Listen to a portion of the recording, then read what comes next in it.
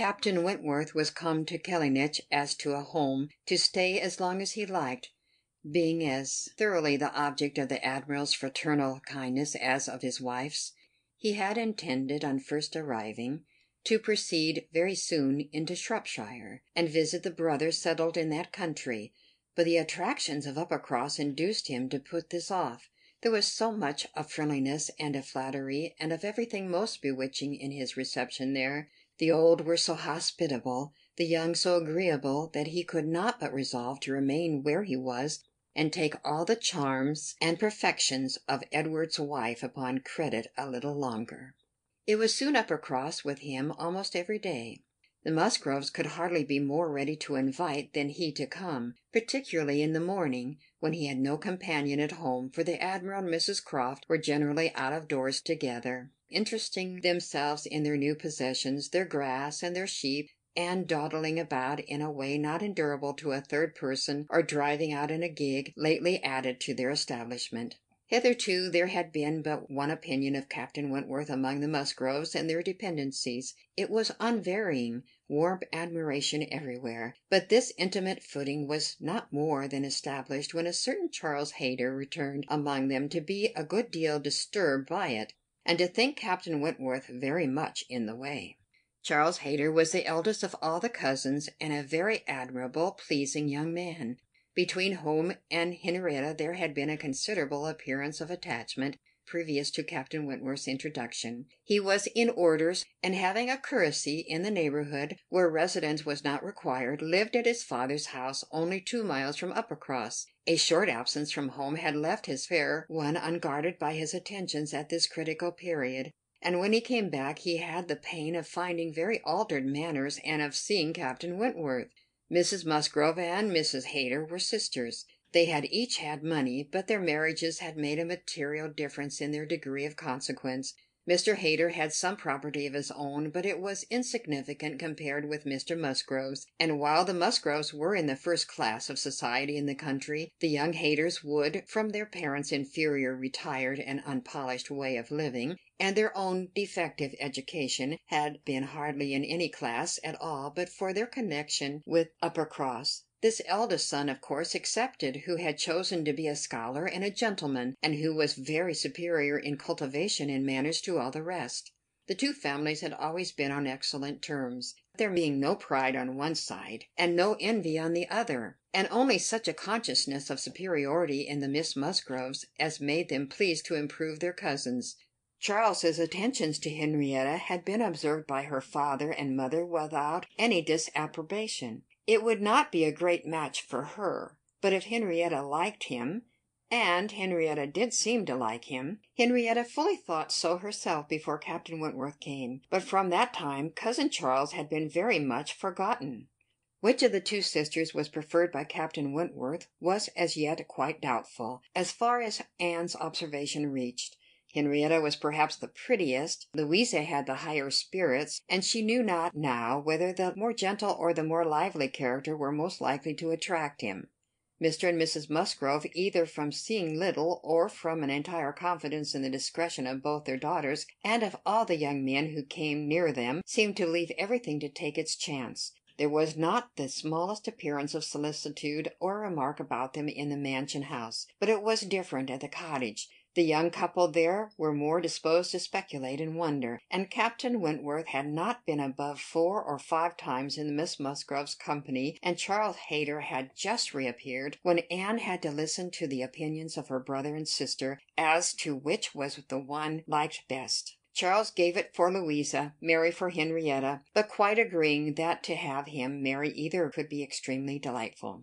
Charles had never seen a pleasanter man in his life, and from what he had once heard Captain Wentworth himself say, was very sure that he had not made less than £20,000 by the war. Here was a fortune at once, besides which there would be the chance of what might be done in any future war, and he was sure Captain Wentworth was of as likely a man to distinguish himself as any officer in the navy. Oh, it would be a capital match for either of his sisters.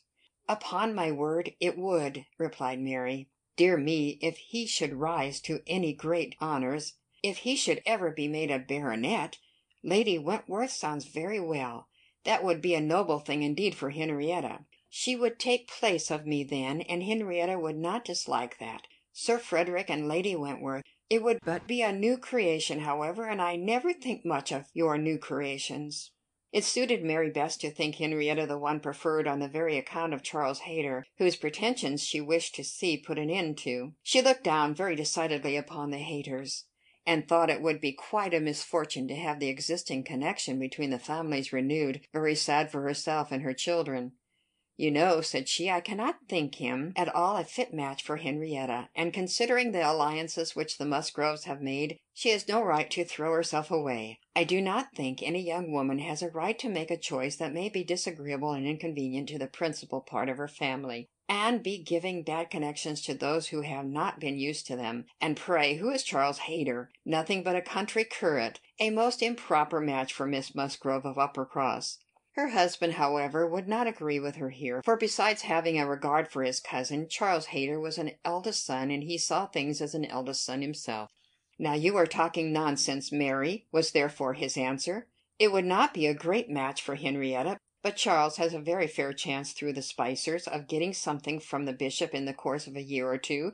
And you will please to remember that he is the eldest son. Whenever my uncle dies, he steps into very pretty property. The estate at Winthrop is not less than 250 acres, besides the farm near Taunton, which is some of the best land in the country. I grant you that any of them but Charles would be a very shocking match for Henrietta, and indeed it could not be. He is the only one that could be possible, but he is a very good-natured, good sort of fellow, and whenever Winthrop comes into his hands he will make a different sort of place of it, and live in a very different sort of way, and with that property he will never be a contemptible man, good freehold property. No, no, Henrietta might do worse than marry Charles Hayter, and if she has him, and Louisa can get Captain Wentworth, I shall be very well satisfied." "Charles may say what he pleases," cried Mary to Anne as soon as he was out of the room, "but it would be shocking to have Henrietta marry Charles Hayter, a very bad thing for her, and still worse for me, and therefore it is very much to be wished that Captain Wentworth may soon put him quite out of her head, and I have very little doubt that he has. She took hardly any notice of Charles Hayter yesterday. I wish you had been there to see her behaviour, and as to Captain Wentworth's liking Louisa as well as Henrietta, it is nonsense to say so, for he certainly does like Henrietta a great deal the best. But Charles is so positive. I wish you had been with us yesterday, for then you might have decided between us. And I am sure you would have thought as I did, unless you had been determined to give it against me." A dinner at Mr. Musgrove's had been the occasion when all these things should have been seen by Anne, but she had stayed at home, under the mixed plea of a headache of her own, and some return of the indisposition in little Charles. She had thought only of avoiding Captain Wentworth, but an escape from being appealed to as umpire was now added to the advantages of a quiet evening. As to Captain Wentworth's views, she deemed it of more consequence that he should know his own mind early enough not to be endangering the happiness of either sister or impeaching his own honour, than that he should prefer Henrietta to Louisa or Louisa to Henrietta. Either of them would, in all probability, make him an affectionate, good-humoured wife. With regard to Charles Hayter, she had delicacy, which must be pained by any lightness of conduct in a well-meaning young woman, and a heart to sympathize in any of the sufferings it occasioned. But if Henrietta found herself mistaken in the nature of her feelings, the alteration could not be understood too soon. Charles Hayter had met with much to disquiet and mortify him in his cousin's behaviour. She had too old a regard for him to be so wholly estranged as might in two meetings extinguish every past hope, and leave him nothing to do but to keep away from Uppercross. But there was such a change as became very alarming, when such a man as Captain Wentworth was to be regarded as the probable cause. He had been absent only 2 Sundays, and when they parted, had left her interested, even to the height of his wishes, in his prospect of soon quitting his present curacy, and obtaining that of Uppercross instead. It had then seemed the object nearest her heart that Dr. Shirley, the rector, who for more than 40 years had been zealously discharging all the duties of his office, but was now growing too infirm for many of them, should be quite fixed on engaging a curate, should make his curacy quite as good as he could afford, and should give Charles Hayter the promise of it. The advantage of his having to come only to Uppercross instead of going 6 miles another way, of his having in every respect a better courtesy, of his belonging to their dear Dr. Shirley, and of dear, good Dr. Shirley's being relieved from the duty which he could no longer get through without most injurious fatigue, had been a great deal, even to Louisa, but had been almost everything to Henrietta. When he came back, alas, the zeal of the business was gone by. Louisa could not listen at all to his account of a conversation which he had just held with Dr. Shirley. She was at a window looking out for Captain Wentworth, and even Henrietta had at best only a divided attention to give, and seemed to have forgotten all the former doubt and solicitude of the negotiation. "Well, I'm very glad indeed, but I always thought you would have it. I always thought you sure. It did not appear to me that, in short, you know, Dr. Shirley must have a curate, and you had secured his promise. Is he coming, Louisa?" One morning, very soon after the dinner at the Musgroves, at which Anne had not been present, Captain Wentworth walked into the drawing-room at the cottage, where were only herself and the little invalid Charles, who was lying on the sofa. The surprise of finding himself almost alone with Anne Elliot deprived his manners of their usual composure. He started, and could only say, "I thought the Miss Musgroves had been here. Mrs. Musgrove told me I should find them here," before he walked to the window to recollect himself and feel how he ought to behave.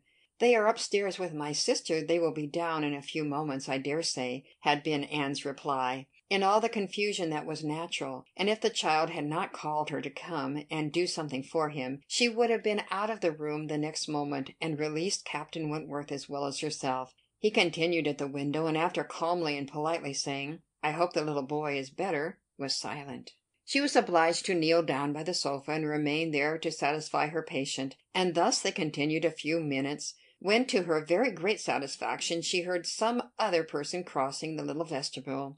She hoped on turning her head to see the master of the house, but it proved to be one much less calculated for making matters easy, Charles Hayter, probably not at all better pleased by the sight of Captain Wentworth than Captain Wentworth had been by the sight of Anne.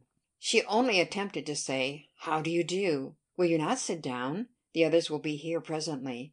Captain Wentworth, however, came from his window, apparently not ill disposed for conversation, but Charles Hayter soon put an end to his attempts by seating himself near the table and taking up the newspaper, and Captain Wentworth returned to his window. Another minute brought another addition. The younger boy, a remarkable stout, forward child of 2 years old, having got the door opened for him by some one without, made his determined appearance among them, and went straight to the sofa to see what was going on, and put in his claim to anything good that might be giving away.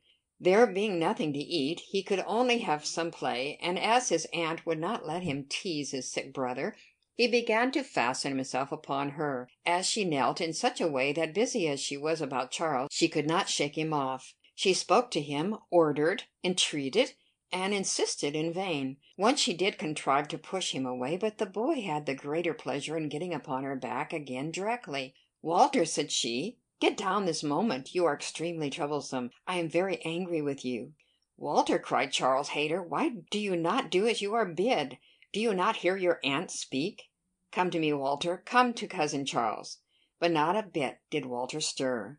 In another moment, however, she found herself in the state of being released from him. Some one was taking him from her, though he had bent down her head so much that his little sturdy hands were unfastened from around her neck, and he was resolutely borne away before she knew that Captain Wentworth had done it. Her sensations on the discovery made her perfectly speechless. She could not even thank him. She could only hang over little Charles with most disordered feelings. His kindness in stepping forward to her relief, the manner, the silence in which it had passed, the little particulars of the circumstance, with the conviction soon forced on her by the noise he was studiously making with the child, that he meant to avoid hearing her thanks, and rather sought to testify that her conversation was the last thing of his wants, produced such a confusion of varying but very painful agitation as she could not recover from, till enabled by the entrance of Mary and the Miss Musgroves to make over her little patient to their cares, and leave the room. She could not stay. It might have been an opportunity of watching the loves and jealousies of the four. They were now all together, but she could stay for none of it. It was evident that Charles Hayter was not well inclined toward Captain Wentworth. She had a strong impression of his having said, in a vexed tone of voice, after Captain Wentworth's interference, "You ought to have minded me, Walter. I told you not to tease your aunt," and could comprehend his regretting that Captain Wentworth should do what he ought to have done himself. But neither Charles Hayter's feelings nor anybody's feelings could interest her till she had a little better arranged her own. She was ashamed of herself, quite ashamed of being so nervous, so overcome by such a trifle, but so it was, and it required a long application of solitude and reflection to recover her. Chapter 9. Chapter 10. A Persuasion. Other opportunities of making her observations could not fail to occur. Anne had soon been in company with all the four together often enough to have an opinion, though too wise to acknowledge as much at home, where she knew it would have satisfied neither husband nor wife. For while she considered Louisa to be rather the favourite, she could not but think, as far as she might dare to judge from memory and experience, that Captain Wentworth was not in love with either.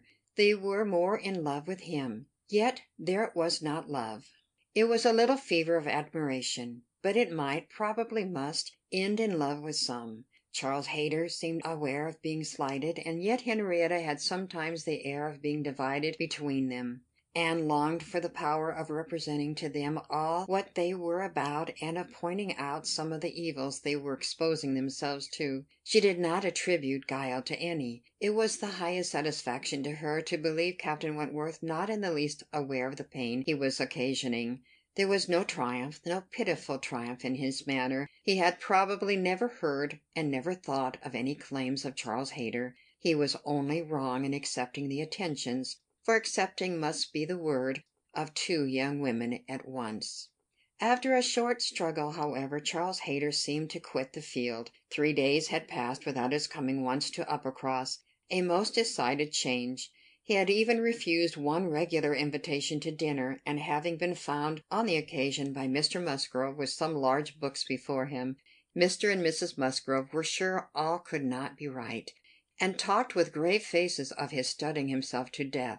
It was Mary's hope and belief that he had received a positive dismissal from Henrietta, and her husband lived under the constant dependence of seeing him tomorrow. Anne could only feel that Charles Hayter was wise. One morning about this time, Charles Musgrove and Captain Wentworth being gone a shooting together, as the sisters in the cottage were sitting quietly at work, they were visited at the window by the sisters from the mansion house.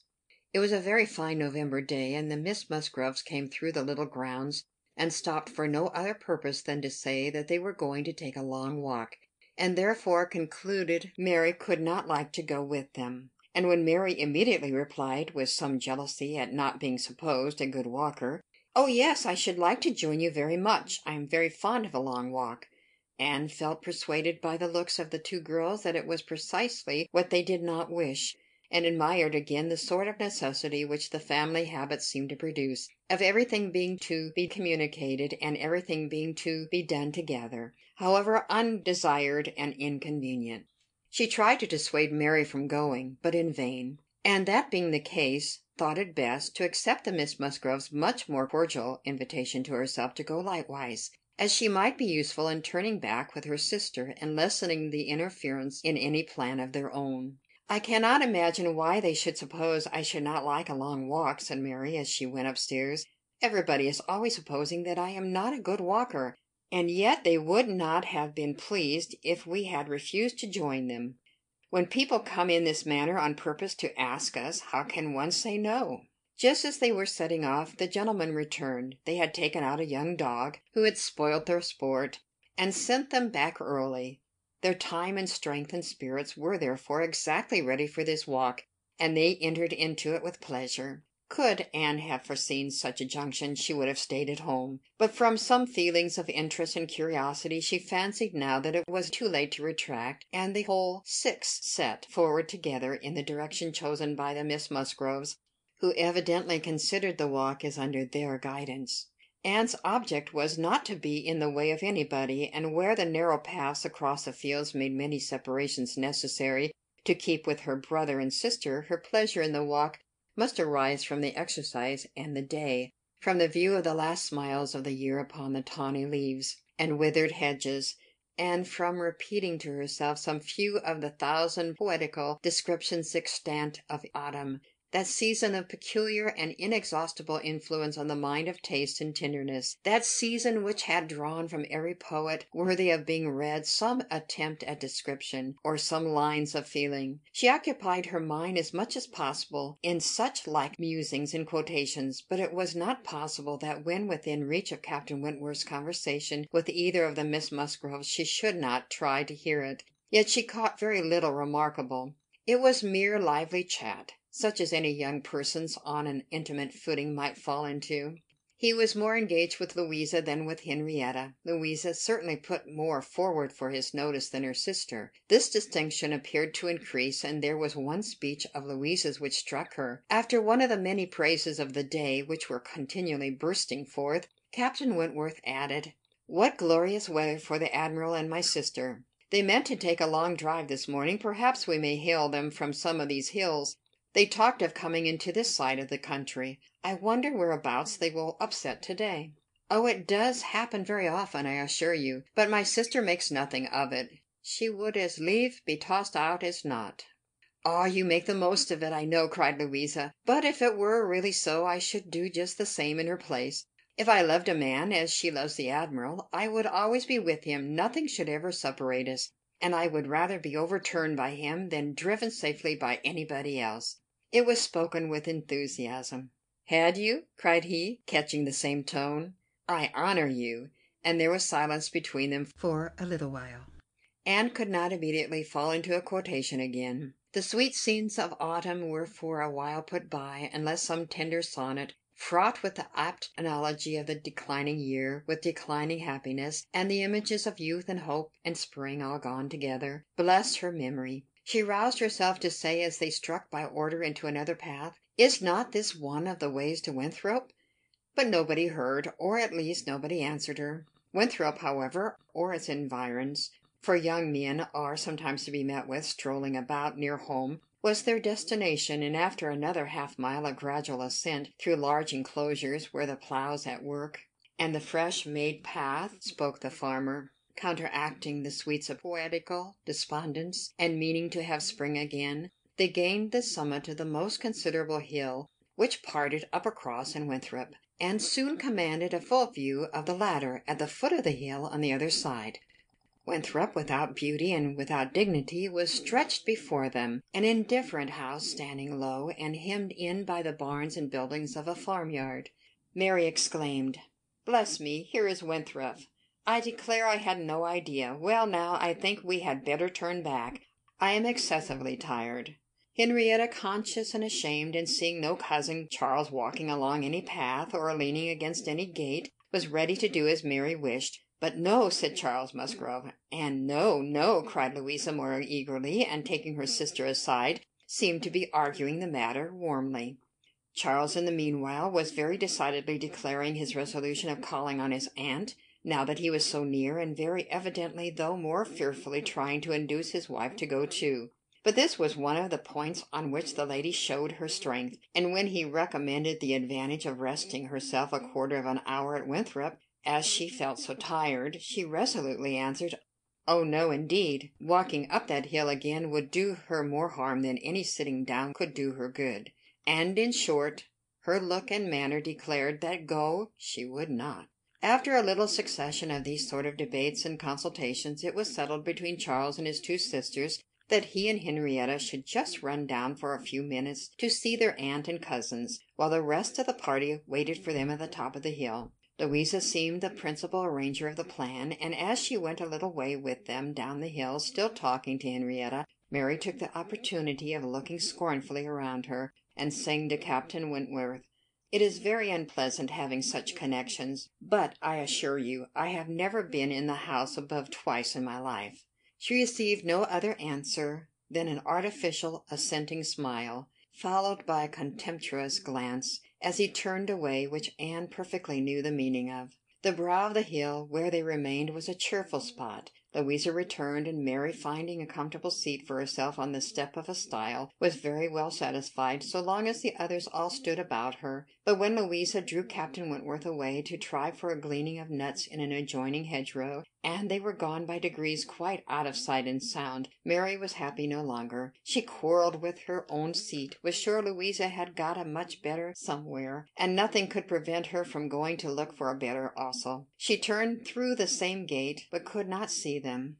Anne found a nice seat for her on a dry sunny bank under the hedgerow, in which she had no doubt of their still being in some spot or other. Mary sat down for a moment, but it would not do. She was sure Louisa had found a better seat somewhere else, and she would go on till she overtook her. Anne, really tired herself, was glad to sit down, and she very soon heard Captain Wentworth and Louisa in the hedgerow behind her, as if making their way back along the rough, wild sort of channel down the centre. They were speaking as they drew near. Louisa's voice was the first distinguished. She seemed to be in the middle of some eager speech. What Anne first heard was, "And so I made her go.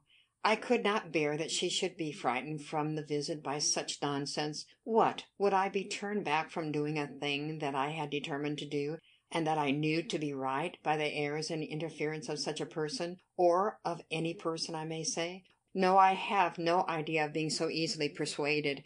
When I have made up my mind, I have made it." And Henrietta seemed entirely to have made up hers to call at Winthrop to-day, and yet she was as near giving it up out of nonsensical complaisance. "She would have turned back, then, but for you?" "She would, indeed. I am almost ashamed to say it." "Happy for her to have such a mind as yours at hand. After the hints you gave just now, which did but confirm my own observations the last time I was in company with him, I need not affect to have no comprehension of what is going on. I see the more than a mere dutiful morning visit to your aunt was in question, and woe betide him, and her too, when it comes to things of consequence, when they are placed in circumstances requiring fortitude and strength of mind. If she have not resolution enough to resist idle interference in such a trifle as this, your sister is an admirable creature, but yours is a character of decision and firmness, I see. If you value her conduct or happiness, infuse as much of your own spirit into her as you can. But this, no doubt, you have been always doing. It is the worst evil of too yielding and indecisive a character, that no influence over it can be depended on. You are never sure of a good impression being durable. Everybody may sway it. Let those who would be happy be firm. Here is a nut," said he, catching one down from an upper bough, to exemplify, "a beautiful glossy nut, which, blessed with original strength, has outlived all the storms of autumn. Not a puncture, not a weak spot anywhere. This nut," he continued, with playful solemnity, "while so many of his brethren have fallen and been trodden under foot, is still in possession of all the happiness that a hazelnut can be supposed capable of." Then, returning to his former earnest tone, "My first wish for all whom I am interested in is that they should be firm. If Louisa Musgrove would be beautiful and happy in her November of life, she will cherish all her present powers of mind." He had done, and was unanswered. It would have surprised Anne if Louisa could have readily answered such a speech. Words of such interest, spoken with such serious warmth. She could imagine what Louisa was feeling. For herself, she feared to move, lest she should be seen. While she remained, a bush of low rambling holly protected her, and they were moving on. Before they were beyond her hearing, however, Louisa spoke again. "Mary is good-natured enough in many respects," said she, "but she does sometimes provoke me excessively by her nonsense and pride, the Elliot pride. She has a great deal too much of the Elliot pride. We do so wish that Charles had married Anne instead. I suppose you know he wanted to marry Anne." After a moment's pause, Captain Wentworth said, "Do you mean that she refused him?" "Oh, yes, certainly." "When did that happen?" "I do not exactly know, for Henrietta and I were at school at that time, but I believe about a year before he married Mary. I wish he had accepted him. We should all have liked her a great deal better, and papa and mamma always think it was her great friend Lady Russell's doing that she did not. They think Charles might not be learned and bookish enough to please Lady Russell, and that therefore she persuaded Anne to refuse him." The sounds were retreating, and Anne distinguished no more. Her own emotions still kept her fixed. She had much to recover from before she could move. The listener's proverbial fate was not absolutely hers. She had heard no evil of herself, but she had heard a great deal of very painful import. She saw how her own character was considered by Captain Wentworth, and there had been just that degree of feeling and curiosity about her in his manner which must give her extreme agitation. As soon as she could, she went after Mary, and having found and walked back with her to their former station by the stile, felt some comfort in their whole party being immediately afterwards collected, and once more in motion together. Her spirits wanted the solitude and silence which only numbers could give. Charles and Henrietta returned, bringing, as may be conjectured, Charles Hayter with them.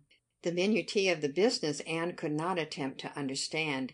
Even Captain Wentworth did not seem admitted to perfect confidence here, but that there had been a withdrawing on the gentlemen's side and a relenting on the ladies', and that they were now very glad to be together again, did not admit a doubt. Henrietta looked a little ashamed, but very well pleased. Charles Hayter exceedingly happy, and they were devoted to each other almost from the first instant of their all setting forward for Uppercross. Everything now marked out Louisa for Captain Wentworth. Nothing could be plainer, and where many divisions were necessary, or even where they were not, they walked side by side nearly as much as the other two, in a long strip of meadow land where there was ample space for all. They were thus divided, forming three distinct parties, and to that party of the three which boasted least animation and least complaisance, Anne necessarily belonged. She joined Charles and Mary, and was tired enough to be very glad of Charles's other arm. But Charles, though in very good humour with her, was out of temper with his wife. Mary had shown herself disobliging to him, and was now to reap the consequence, which consequence was his dropping her arm almost every moment to cut off the heads of some nettles in the hedge with his switch. And when Mary began to complain of it, and lament her being ill used, according to custom, in being on the hedge side, while Anne was never incommoded on the other, he dropped the arms of both to hunt after a weasel which he had a momentary glance of, and they could hardly get him along at all. This long meadow bordered a lane which their footpath at the end of it was to cross, and when the party had all reached the gate of exit, the carriage advancing in the same direction which had been some time heard, was just coming up, and proved to be Admiral Croft's gig. He and his wife had taken their intended drive, and were returning home.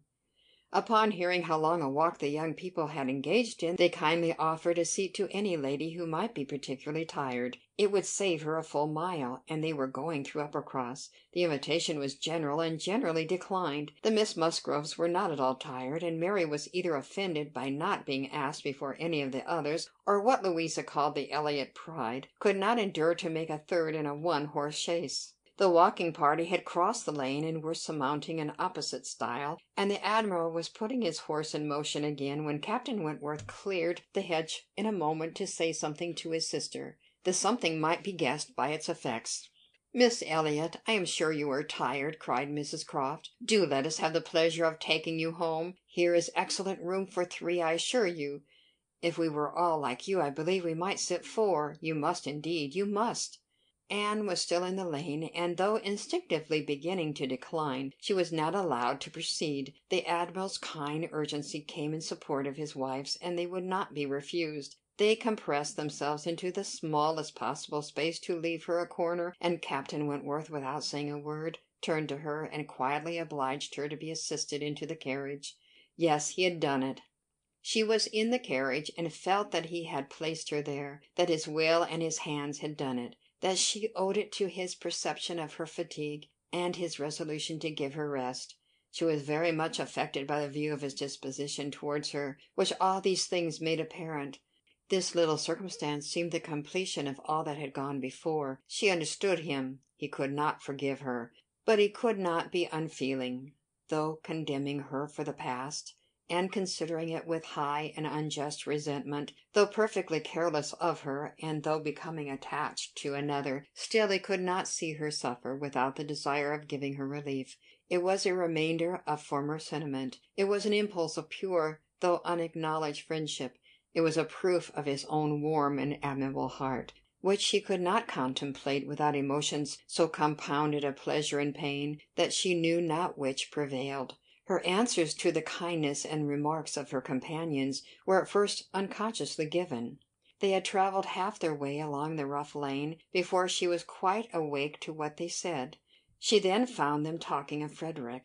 "He certainly means to have one or other of those two girls, Sophy," said the Admiral, "but there is no saying which. He has been running after them too long enough, one would think, to make up his mind. Ay, this comes of the peace. If it were war now, he would have settled it long ago. We sailors, Miss Elliot, cannot afford to make long courtships in time of war. How many days was it, my dear, between the first time of my seeing you and our sitting down together in our lodgings at North Yarmouth?" "We had better not talk about it, my dear," replied Mrs Croft pleasantly, "for if Miss Elliot were to hear how soon we came to an understanding, she would never be persuaded that we could be happy together. I had known you by character, however, long before." "Well, and I had heard of you as a very pretty girl, and what were we to wait for besides? I do not like having such things go long in hand. I wish Frederick would spread a little more canvas, and bring us home one of these young ladies to Kellynch. Then there would always be company for them, and very nice young ladies they both are. I hardly know one from the other." "Very good-humoured, unaffected girls indeed," said Mrs Croft, in a tone of calmer praise, such as made Anne suspect that her keener powers might not consider either of them quite worthy of her brother. "And a very respectable family. One could not be connected with better people, my dear Admiral. That post—" "We shall certainly take that post." But by coolly giving the reins a better direction herself, they happily passed the danger, and by once afterwards judiciously putting out her hand, they neither fell into a rut nor ran afoul of a dung cart; and Anne, with some amusement at their style of driving, which she imagined no bad representation of the general guidance of their affairs, found herself safely deposited by them at the cottage. Chapter 11. A Persuasion. The time now approached for Lady Russell's return. The day was even fixed, and Anne, being engaged to join her as soon as she was resettled, was looking forward to an early removal to Kellynch, and beginning to think how her own comfort was likely to be affected by it. It would place her in the same village with Captain Wentworth, within half a mile of him. They would have to frequent the same church, and there must be intercourse between the two families. This was against her. But on the other hand, he spent so much of his time at Uppercross, that in removing thence she might be considered rather as leaving him behind than as going towards him; and upon the whole she believed she must, on this interesting question, be the gainer, almost as certainly as in her change of domestic society, in leaving poor Mary for Lady Russell. She wished it might be possible for her to avoid ever seeing Captain Wentworth at the Hall. Those rooms had witnessed former meetings which would be brought too painfully before her. But she was yet more anxious for the possibility of Lady Russell and Captain Wentworth never meeting anywhere. They did not like each other, and no renewal of acquaintance now could do any good, and were Lady Russell to see them together, she might think that he had too much self-possession, and she too little. These points formed her chief solicitude in anticipating her removal from Uppercross, where she felt she had been stationed quite long enough. Her usefulness to little Charles would always give some sweetness to the memory of her 2 months' visit there, but he was gaining strength apace, and she had nothing else to stay for. The conclusion of her visit, however, was diversified in a way which she had not at all imagined. Captain Wentworth, after being unseen and unheard at Uppercross for 2 whole days, appeared again among them to justify himself by relation of what had kept him away. A letter from his friend Captain Harville, having found him out at last, had brought intelligence of Captain Harville's being settled with his family at Lyme for the winter, of their being therefore quite unknowingly within 20 miles of each other. Captain Harville had never been in good health since a severe wound which he received 2 years before, and Captain Wentworth's anxiety to see him had determined him to go immediately to Lyme. He had been there for 24 hours. His acquittal was complete, his friendship warmly honoured, a lively interest excited for his friend, and his description of the fine country about Lyme so feelingly attended to by the party, that an earnest desire to see Lyme themselves, and a project for going thither, was the consequence. The young people were all wild to see Lyme. Captain Wentworth talked of going there again himself. It was only 17 miles from Uppercross, though November. The weather was by no means bad, and in short, Louisa, who was the most eager of the eager, having formed the resolution to go, and besides the pleasure of doing as she liked, being now armed with the idea of merit in maintaining her own way, bore down all the wishes of her father and mother for putting it off till summer, and to Lyme they were to go. Charles, Mary, Anne, Henrietta, Louisa, and Captain Wentworth. The first heedless scheme had been to go in the morning and return at night, but to this Mr. Musgrove, for the sake of his horses, would not consent, and when it came to be rationally considered, a day in the middle of November would not leave much time for seeing a new place. After deducting 7 hours, as the nature of the country required for going and returning, they were consequently to stay the night there, and not to be expected back till the next day's dinner. This was felt to be a considerable amendment, and though they all met at the great house at rather an early breakfast hour, and set off very punctually, it was so much past noon before the 2 carriages, Mr. Musgrove's coach containing the 4 ladies, and Charles's curricle, in which he drove Captain Wentworth, were descending the long hill into Lyme, and entering upon the still steeper street of the town itself, that it was very evident they would not have more than time for looking about them before the light and warmth of the day were gone. After securing accommodations and ordering a dinner at one of the inns, the next thing to be done was unquestionably to walk directly down to the sea. They were come too late in the year for any amusement or variety which Lyme as a public place might offer. The rooms were shut up, the lodgers almost all gone, scarcely any family but their residents left, and as there is nothing to admire in the buildings themselves, the remarkable situation of the town, the principal street almost hurrying into the water, the walk to the Cobb, skirting around the pleasant little bay, which in the season is animated with bathing machines and company, the Cobb itself, its old wonders and new improvements, with a very beautiful line of cliffs stretching out to the east of the town, are what the stranger's eyes will seek, and a very strange stranger it must be who does not see charms in the immediate environs of Lyme to make him wish to know it better. The scenes in its neighborhood, Charmouth, with its high grounds and extensive sweeps of country, and still more, its sweet retired bay, backed by dark cliffs, where fragments of low rock among the sands make it the happiest spot for watching the flow of the tide, for sitting in unwearied contemplation, the woody varieties of cheerful village of Up Lyme, and above all, Piney, with its green chasms between rheumatic rocks, where the scattered forest trees and orchards of luxuriant growth declare that many a generation must have passed away since the first partial falling of the cliff prepared the ground for such a state, where a scene so wonderful and so lovely is exhibited, as may more than equal any of the resembling scenes of the far-famed Isle of Wight. These places must be visited, and visited again, to make the worth of Lyme understood. The party from Uppercross, passing down by now deserted, melancholy-looking rooms, and still descending, soon found themselves on the seashore, and lingering only as all must linger and gaze on a first return to the sea, whoever deserved to look on it at all, proceeded toward the Cobb, equally their object in itself, and on Captain Wentworth's account, for in a small house near the foot of an old pier of unknown date were the Harvilles settled. Captain Wentworth turned in to call on his friend, the others walked on, and he was to join them on the Cobb. They were by no means tired of wondering and admiring, and not even Louisa seemed to feel that they had parted with Captain Wentworth long, when they saw him coming after them, with 3 companions, all well known already by description, to be Captain and Mrs. Harville, and a Captain Benwick, who was staying with them. Captain Benwick had some time ago been first lieutenant of the Laconia, and the account which Captain Wentworth had given on him on his return from Lyme before his warm praise of him as an excellent young man and an officer, whom he had always valued highly, which must have stamped him well in the esteem of every listener, had been followed by a little history of his private life, which rendered him perfectly interesting in the eyes of all the ladies. He had been engaged to Captain Harville's sister, and was now mourning her loss. They had been a year or 2 waiting for fortune and promotion. Fortune came, his prize money as lieutenant being great. Promotion, too, came at last. But Fanny Harville did not live to know it. She had died the preceding summer while he was at sea. Captain Wentworth believed it impossible for man to be more attached to woman than poor Benwick had been to Fanny Harville, or to be more deeply afflicted under the dreadful change.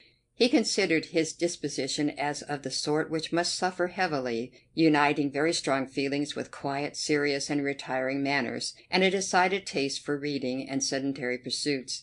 To finish the interest of the story, the friendship between him and the Harvilles seemed, if possible, augmented by the event which closed all their views of alliance, and Captain Benwick was now living with them entirely. Captain Harville had taken his present house for half a year, his taste and his health and his fortune all directing him to a residence inexpensive and by the sea, and the grandeur of the country and the retirement of Lyme in the winter appeared exactly adapted to Captain Benwick's state of mind. The sympathy and goodwill excited towards Captain Benwick was very great. "And yet," said Anne to herself, as they now moved forward to meet the party, "he has not, perhaps, a more sorrowing heart than I have. I cannot believe his prospects so blighted for ever. He is younger than I am, younger in feeling, if not in fact, younger as a man. He will rally again, and be happy with another." They all met and were introduced. Captain Harville was a tall, dark man, with a sensible, benevolent countenance, a little lame, and from strong features and want of health, looking much older than Captain Wentworth. Captain Benwick looked and was the youngest of the three, and compared with either of them, a little man. He had a pleasing face and a melancholy air, just as he ought to have, and drew back from conversation. Captain Harville, though not equalling Captain Wentworth in manners, was a perfect gentleman, unaffected, warm, and obliging.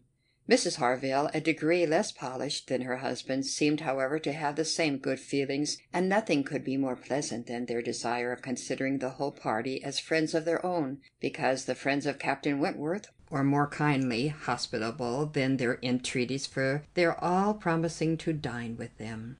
The dinner, already ordered at the inn, was at last, though unwillingly, accepted as an excuse, but they seemed almost hurt that Captain Wentworth should have brought any such party to Lyme, without considering it as a thing of course that they should dine with them.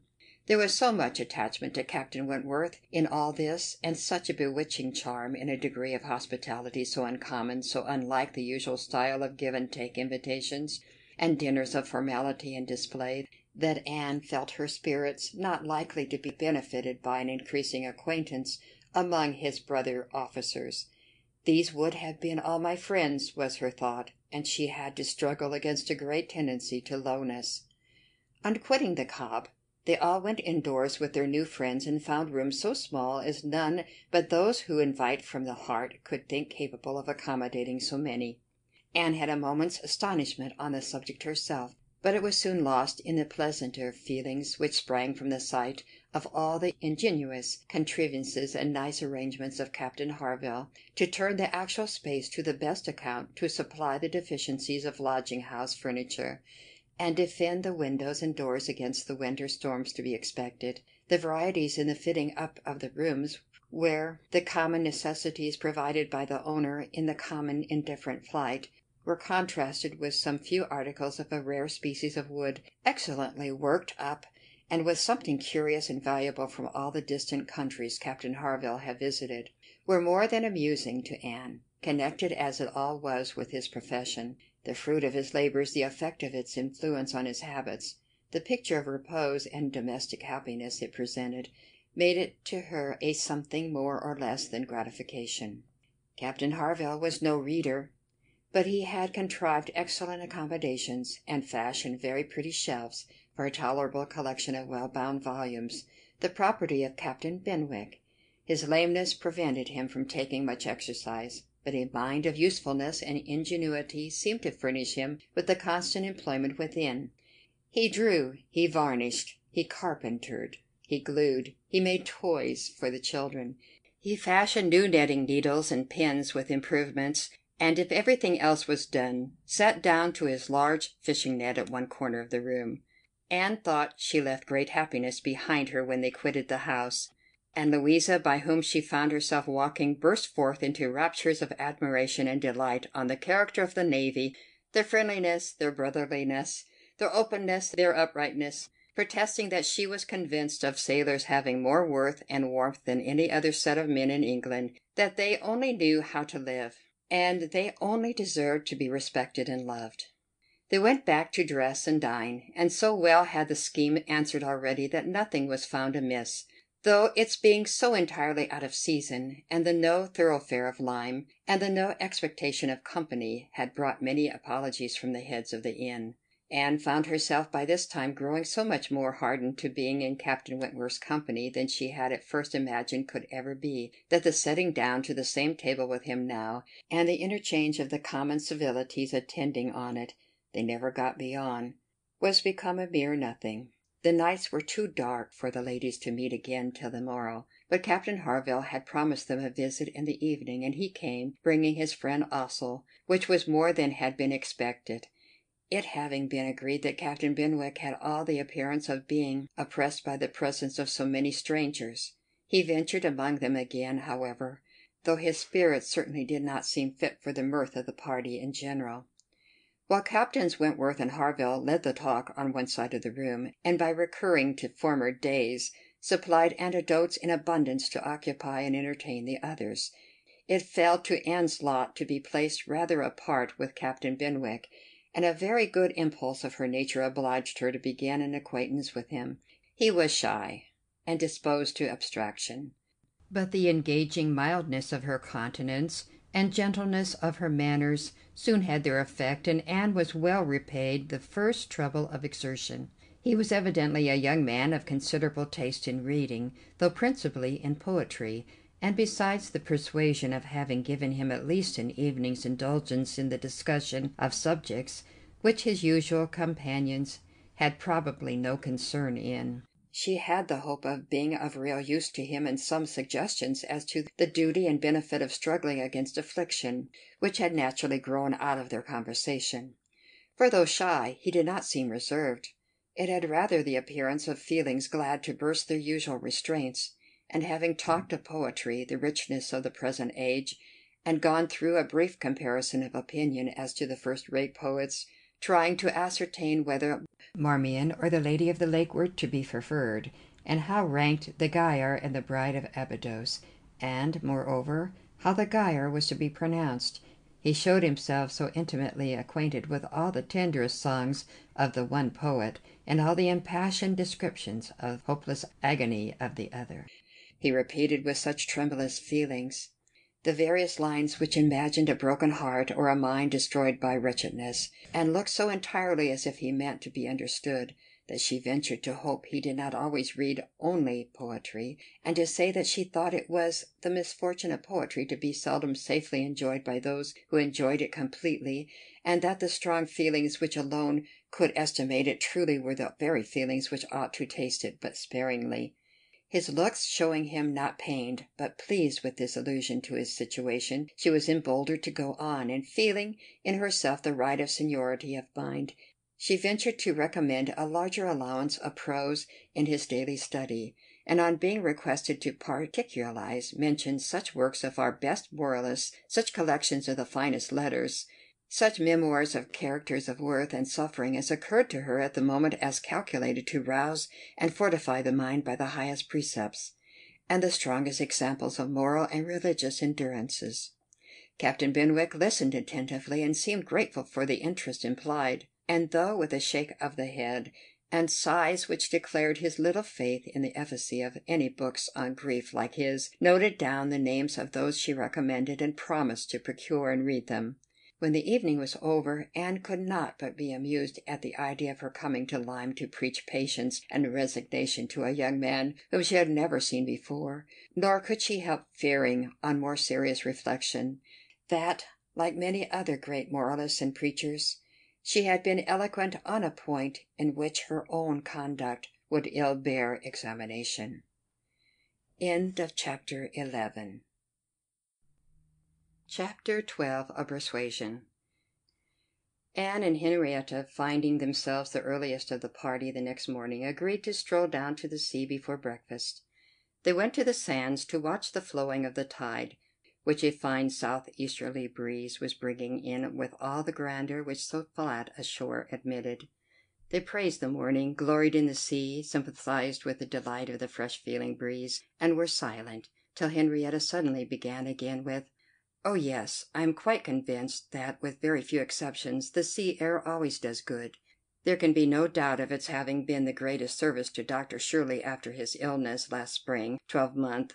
He declares himself that coming to Lyme for a month did him more good than all the medicine he took, and that being by the sea always makes him feel young again. Now I cannot help thinking it a pity that he does not live entirely by the sea. I do think he had better leave Uppercross entirely and fix at Lyme. Do not you, Anne? Do not you agree with me that it is the best thing he could do, both for himself and Mrs. Shirley? She has cousins here, you know, and many acquaintance, which would make it cheerful for her, and I'm sure she would be glad to get a place where she could have medical attendance at hand, in case of his having another seizure. Indeed, I think it quite melancholy to have such excellent people as Dr. and Mrs. Shirley, who have been doing good all their lives, wearing out their last days in a place like Uppercross, where, excepting our family, they seem shut out from all the world. I wish his friends would propose it to him. I really think they ought. And as to procuring a dispensation, there could be no difficulty at his time of life, and with his character. My only doubt is whether anything could persuade him to leave his parish. He is so very strict and scrupulous in his notions, over scrupulous, I must say. Do not you think, Anne, it is being over scrupulous? Do not you think it is quite a mistaken point of conscience when a clergyman sacrifices his health for the sake of duties which may be just as well performed by another person? And at Lyme, too, only 17 miles off, he would be near enough to hear if people thought there was anything to complain of. Anne smiled more than once to herself during this speech, and entered into the subject as ready to do good by entering into the feelings of a young lady as of a young man. Though here it was good of a lower standard, for what could be offered but general acquiescence? She said all that was reasonable and proper on the business, felt the claims of Dr. Shirley to repose as she ought, saw how very desirable it was that he should have some active, respectable young man as a resident curate, and was even courteous enough to hint at the advantage of such resident curates being married. "I wish," said Henrietta, very well pleased with her companion, "I wish Lady Russell lived at Uppercross, and were intimate with Dr. Shirley. I have always heard of Lady Russell as a woman of the greatest influence with everybody. I always look upon her as able to persuade a person to anything. I am afraid of her, as I have told you before, quite afraid of her, because she is so very clever. But I respect her amazingly, and wish we had such a neighbor at Uppercross." Anne was amused by Henrietta's manner of being grateful, and amused also that the course of events and the new interest of Henrietta's views should have placed her friend at all in favor with any of the Musgrove family. She had only time, however, for a general answer and a wish that such another woman were at Uppercross, before all subjects suddenly ceased on seeing Louisa and Captain Wentworth coming towards them. They came also for a stroll till breakfast was likely to be ready, but Louisa, recollecting immediately afterwards that she had something to procure at a shop, invited them all to go back with her into the town. They were all at her disposal. When they came to the steps leading upwards from the beach, a gentleman at the same moment preparing to come down politely drew back and stopped to give them way. They ascended and passed him, and as they passed, Anne's face caught his eye, and he looked at her with a degree of earnest admiration which she could not be insensible of. She was looking remarkably well, her very regular, very pretty features having the bloom and freshness of youth, restored by the fine wind which had been blowing on her complexion, and by the animation of eye which it had also produced. It was evident that the gentleman, completely a gentleman in manner, admired her exceedingly. Captain Wentworth looked round at her instantly in a way which showed his noticing of it. He gave her a momentary glance, a glance of brightness which seemed to say, "That man is stuck with you, and even I at this moment see something like Anne Elliot again." After attending Louisa through her business and loitering about a little longer, they returned to the inn, and Anne, in passing afterwards quickly from her own chamber to their dining room, had nearly run against the very same gentleman as he came out of an adjoining apartment. She had before conjectured him to be a stranger like themselves, and determined that a well-looking groom, who was strolling about near the two inns as they came back, should be his servant. Both master and man being in mourning assisted the idea.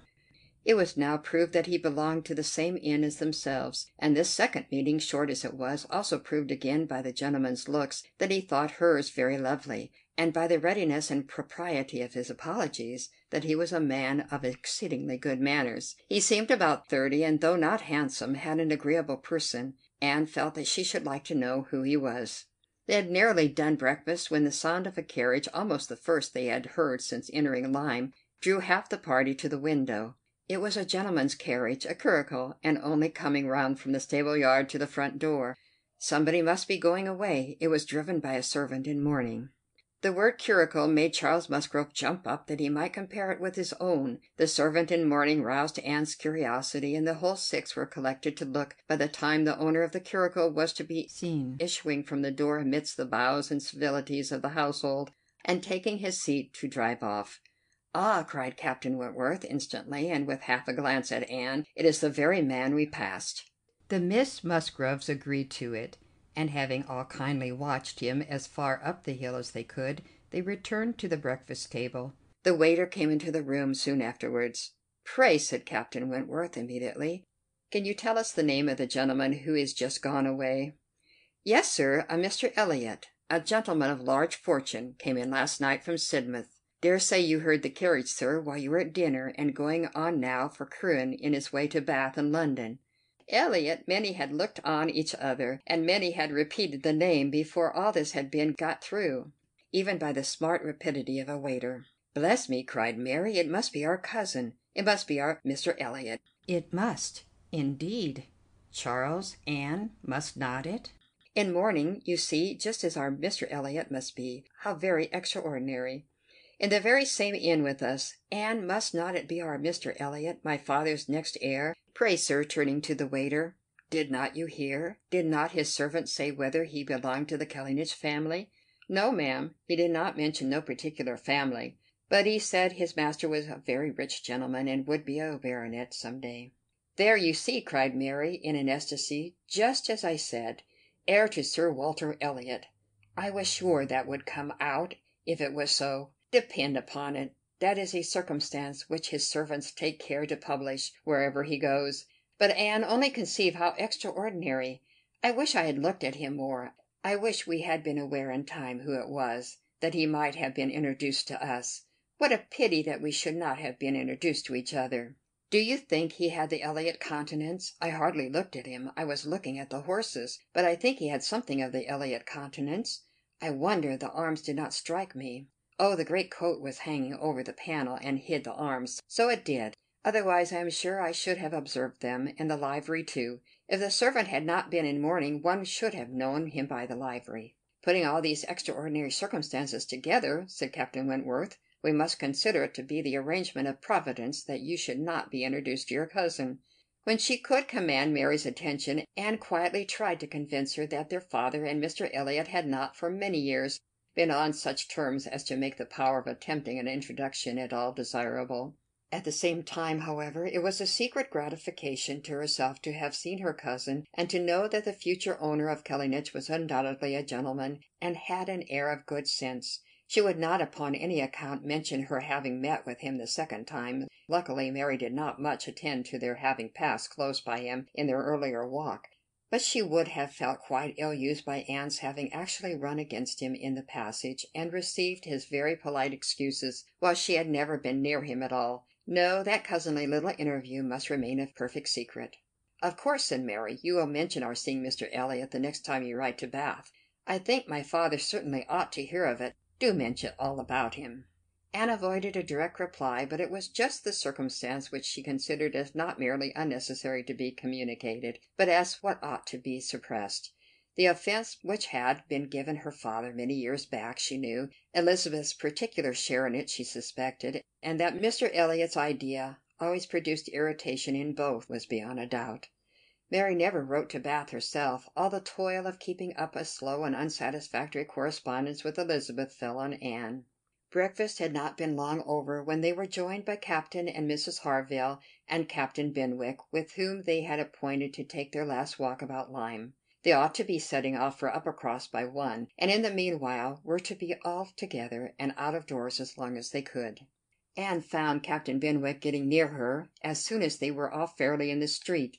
Their conversation the preceding evening did not disincline him to seek her again, and they walked together some time, talking as before of Mr. Scott and Lord Brian, and still as unable as before, and as unable as any other two readers, to think exactly alike of the merits of either, till something occasioned an almost general change amongst their party, and instead of Captain Benwick she had Captain Harville by her side. "Miss Elliot," said he, speaking rather low, "you have done a good deed in making that poor fellow talk so much. I wish he could have such company oftener. It is bad for him, I know, to be shut up as he is, but what can we do? We cannot part." "No," said Anne, "that I can easily believe to be impossible. But in time, perhaps, we know what time does in every case of affliction. And you must remember, Captain Harville, that your friend may yet be called a young mourner. Only last summer, I understand." "Ay, true enough," with a deep sigh, "only June." "And not known to him perhaps so soon?" "Not till the first week of August, when he came home from the Cape, just made into the Grappler. I was at Plymouth dreading to hear of him. He sent in letters, but the Grappler was under orders for Portsmouth. There the news must follow him. But who was to tell it? Not I. I would as soon have been run up to the yard arm. Nobody could do it but that good fellow," pointing to Captain Wentworth. The Laconia had come into Portsmouth the week before. No danger of her being sent to sea again. He stood his chance for the rest, wrote up for leave of absence, but without waiting the return travelled night and day till he got to Portsmouth, rowed off to the Grappler that instant, and never left the poor fellow for a week. That's what he did, and nobody else could have saved poor James. You may think, Miss Elliot, whether he is dear to us." Anne did think on the question with perfect decision, and said as much in reply as her own feeling could accomplish, or as his seemed able to bear, for he was too much affected to renew the subject, and when he spoke again it was of something totally different. Mrs. Harville's giving it as her opinion that her husband would have quite walking enough by the time he reached home, determined the direction of all the party in what was to be their last walk. They would accompany them to their door, and then return and set off themselves. By all their calculations there was just time for this. But as they drew near the Cobb, there was such a general wish to walk along it once more, all were so inclined, and Louisa soon grew so determined, that the difference of a quarter of an hour, it was found, would be no difference at all. So with all the kind leave-taking, and all the kind interchange of invitations and promises which may be imagined, they parted from Captain and Mrs. Harville at their own door, and still accompanied by Captain Benwick, who seemed to cling to them to the last, proceeded to make the proper adieus to the Cobb. Anne found Captain Benwick again drawing near her. Lord Byron's dark blue seas could not fail of being brought forward by their present view, and she gladly gave him all her attention as long as attention was possible. It was soon drawn, perforce, another way. There was too much wind to make the high part of the new Cobb pleasant for the ladies, and they agreed to get down the steps to the lower, and all were contented to pass quietly and carefully down the steep flight, excepting Louisa. She must be jumped down by them by Captain Wentworth. In all their walks he had had to jump her from the stiles. The sensation was delightful to her. The hardness of the pavement for her feet made him less willing upon the present occasion.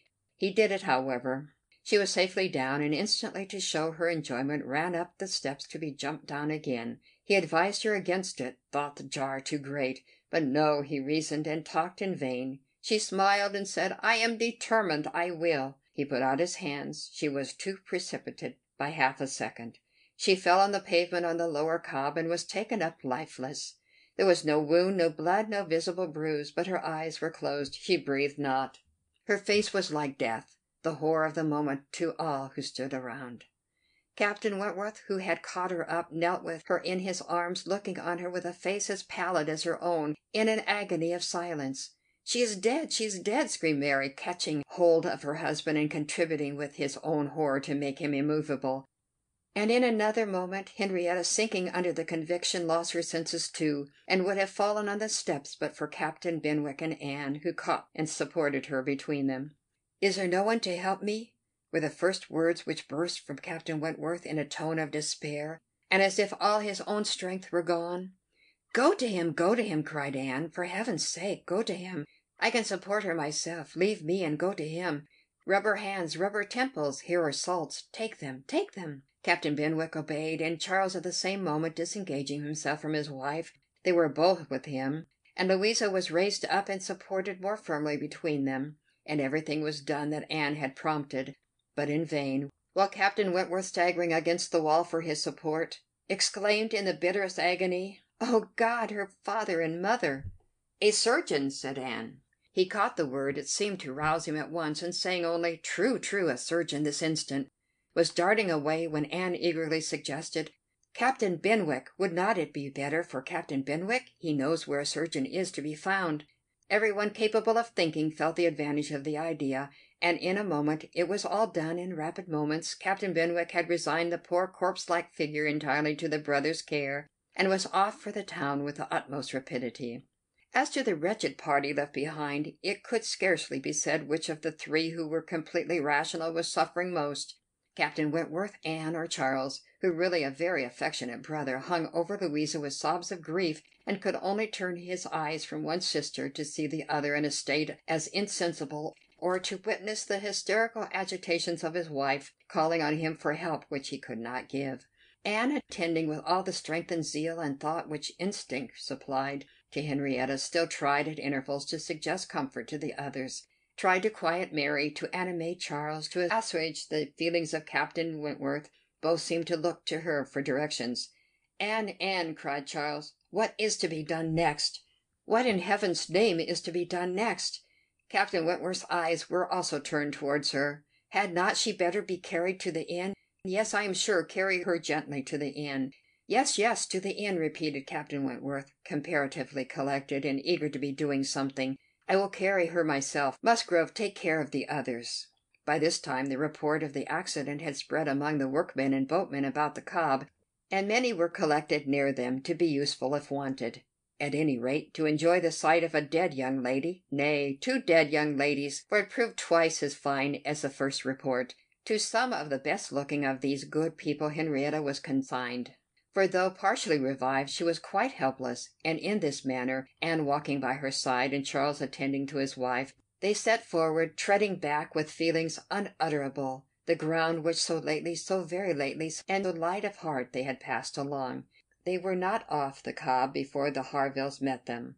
Captain Benwick had been seen flying by their house with a countenance which showed something to be wrong, and they had set off immediately, informed and directed as they passed, towards the spot.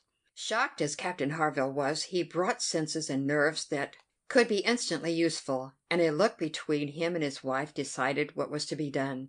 She must be taken to their house, all must go to their house, and await the surgeon's arrival there. They would not listen to scruples. He was obeyed. They were all beneath his roof, and while Louisa, under Mrs. Harville's direction, was conveyed upstairs and given possession of her own bed, assistance, cordials, restoratives were supplied by her husband to all who needed them. Louisa had once opened her eyes, but soon closed them again without apparent consciousness. This had been a proof of life, however, of service to her sister, and Henrietta, though perfectly incapable of being in the same room with Louisa, was kept by the agitation of hope and fear from a return of her own insensibility. Mary, too, was growing calmer. The surgeon was with them almost before it had seemed possible. They were sick with horror while he examined, but he was not hopeless. The head had received a severe contusion, but he had seen greater injuries recovered from. He was by no means hopeless. He spoke cheerfully. That he did not regard it as a desperate case, that he did not say a few hours must end it, was at first felt beyond the hope of most, and the ecstasy of such a reprieve, the rejoicing deep and silent after a few fervent ejaculations of gratitude to heaven, had been offered, may be conceived. The tone, the look, with which "Thank God" was uttered by Captain Wentworth, Anne was sure could never be forgotten by her, nor the sight of him afterwards, as he sat near a table, leaning over it with folded arms and face concealed, as if overpowered by the various feelings of his soul, and trying by prayer and reflection to calm them. Louisa's limbs had escaped. There was no injury but to the head. It now became necessary for the party to consider what was best to be done as to their general situation. They were now able to speak to each other and consult. That Louisa must remain where she was, however distressing to her friends to be involving the Harvilles in such trouble, did not admit a doubt. Her removal was impossible. The Harvilles silenced all scruples, and as much as they could, all gratitude. They had looked forward and arranged everything before the others began to reflect. Captain Benwick must give up his room to them and get another bed elsewhere, and the whole was settled. They were only concerned that the house could accommodate no more, and yet perhaps by putting the children away in the maid's room, or swinging a cot somewhere, they could hardly bear to think of not finding room for 2 or 3 besides, supposing they might wish to stay. though, with regard to any attendance on Miss Musgrove, there need not be the least uneasiness in leaving her to Mrs. Harville's care entirely. Mrs. Harville was a very experienced nurse, and her nursery maid, who had lived with her long and gone about with her everywhere, was just such another. Between these two she could want no possible attendance by day or night, and all this was said with a truth and sincerity of feeling irresistible. Charles, Henrietta, and Captain Wentworth were the three in consultation, and for a little while it was only an interchange of perplexity and terror. Uppercross, the necessity of someone's going to Uppercross, the news to be conveyed, how it could be broken to Mr. and Mrs. Musgrove, the lateness of the morning, an hour already gone since they ought to have been off, the impossibility of being in tolerable time. At first they were capable of nothing more to the purpose than such exclamations, but after a while Captain Wentworth, exerting himself, said, "We must be decided, and without the loss of another minute. Every minute is valuable. Someone must resolve on being off for Uppercross instantly. Musgrove, either you or I must go." Charles agreed, but declared his resolution of not going away. He would be as little encumbrance as possible to Captain and Mrs. Harville, but as to leaving his sister in such a state, he neither ought nor would. So far it was decided, and Henrietta at first declared the same. She, however, was soon persuaded to think differently. The usefulness of her staying. She who had not been able to remain in Louisa's room or to look at her without sufferings which made her worse than helpless, she was forced to acknowledge that she could do no good, yet was still unwilling to be away till, touched by the thought of her father and mother, she gave it up. She consented. She was anxious to be at home. The plan had reached this point when Anne, coming quietly down from Louisa's room, could not but hear what followed, for the parlor door was open. "Then it is settled, Musgrove," cried Captain Wentworth, "that you stay, and that I take care of your sister home. But as to the rest, as to the others, if one stays to assist Mrs. Harville, I think it need be only one. Mrs. Charles Musgrove will, of course, wish to get back to her children, but if Anne will stay, no one so proper, so capable as Anne." She paused a moment to recover from the emotion of hearing herself so spoken of. The other two warmly agreed with what he said, and she then appeared. "You will stay, I'm sure, you will stay and nurse her," cried he, turning to her and speaking with a glow, and yet a gentleness which seemed almost restoring the past. She colored deeply, and he recollected himself and moved away. She expressed herself most willing, ready, happy to remain. It was what she had been thinking of and wishing to be allowed to do. A bed on the floor in Louisa's room would be sufficient for her, if Mrs. Harville would but think so. One thing more, and all seemed arranged. Though it was rather desirable that Mr. and Mrs. Musgrove should be previously alarmed by some share of delay, yet the time required by the Uppercross horses to take them back would be a dreadful extension of suspense, and Captain Wentworth proposed, and Charles Musgrove agreed, that it would be much better for him to take a chaise from the inn, and leave Mr. Musgrove's carriage and horses to be sent home the next morning early, when there would be the farther advantage of sending an account of Louisa's night. Captain Wentworth now hurried off to get everything ready on his part, and to be soon followed by the two ladies. When the plan was made known to Mary, however, there was an end of all peace in it. She was so wretched and so vehement, complained so much of injustice in being expected to go away instead of Anne, who was nothing to Louisa, while she was her sister, and had the best right to stay in Henrietta's stead.